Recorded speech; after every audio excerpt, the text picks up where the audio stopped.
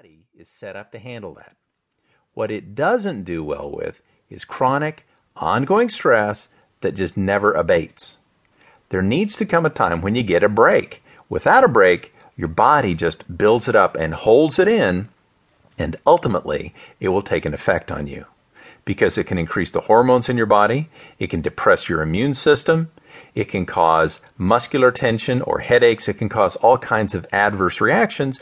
So a little pressure is good. It gets us moving. Yet too much will have a negative effect on us.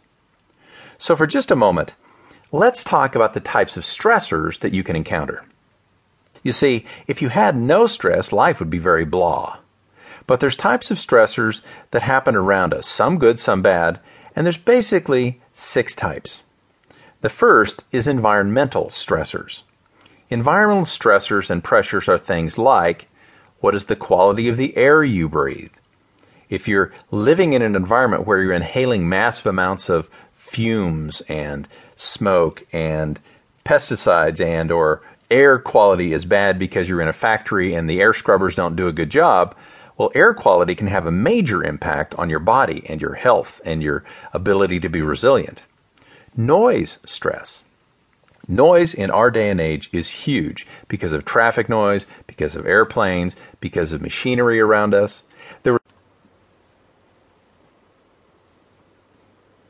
When I was growing up, my father owned a restaurant in Twin Falls, Idaho. One evening, while father was working there at the restaurant, his partner came in through the back of the restaurant, unbeknownst to my dad, and began to just give the cooks a real hard time, pick at the waitresses, and they had been having problems for a while because his partner, over a few-year period of time, had started drinking more and more, and he would show up at the restaurant drunk. Well, my dad heard this noise back there and couldn't figure out what was going on in the kitchen, so he went back there, and here's his partner raising havoc, yelling at the cooks, giving the waitresses a hard time, and my dad just got furious. He and his partner had arguments about this before. So he told his partner, "Get out of here." And the partner goes, "No, I'm not moving." So dad just lost it. He grabs him, threw him out of the restaurant, literally threw him out of the restaurant. That night after the restaurant closed, my father came home.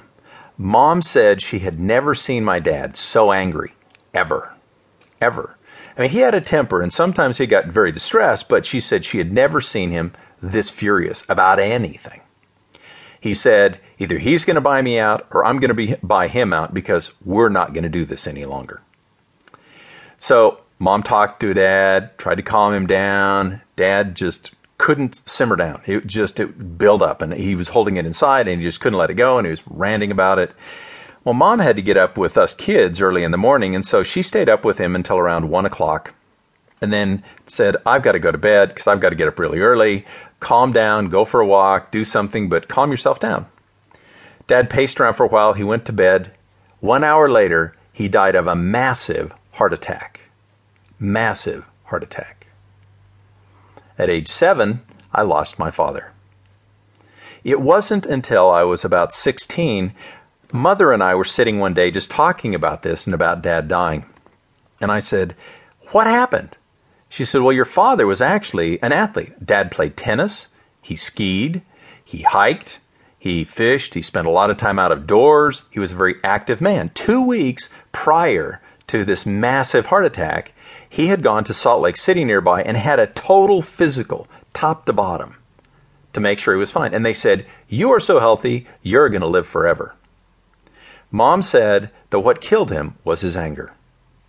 What killed him was his anger. When they did the autopsy on my father and they found out about this, what they found was he had like triple the normal amount of adrenaline and those stimulating type hormones in his bloodstream. The doctor told Mom if he had gone and worked it out, if he had walked it off, if he had done something to work this off instead of going to bed and letting it build up in his system because his body was no longer moving, it may not have ever happened. Basically, the buildup of the hormones in his body from his mental state killed him. We need to take care of our minds. We need to have some balance in life. Yeah, distressing things happen. Unfair events happen. Things we don't want to occur. At the same time, we need to make sure we're getting some of the good stuff. This doesn't mean that every other week you have to leave on a vacation to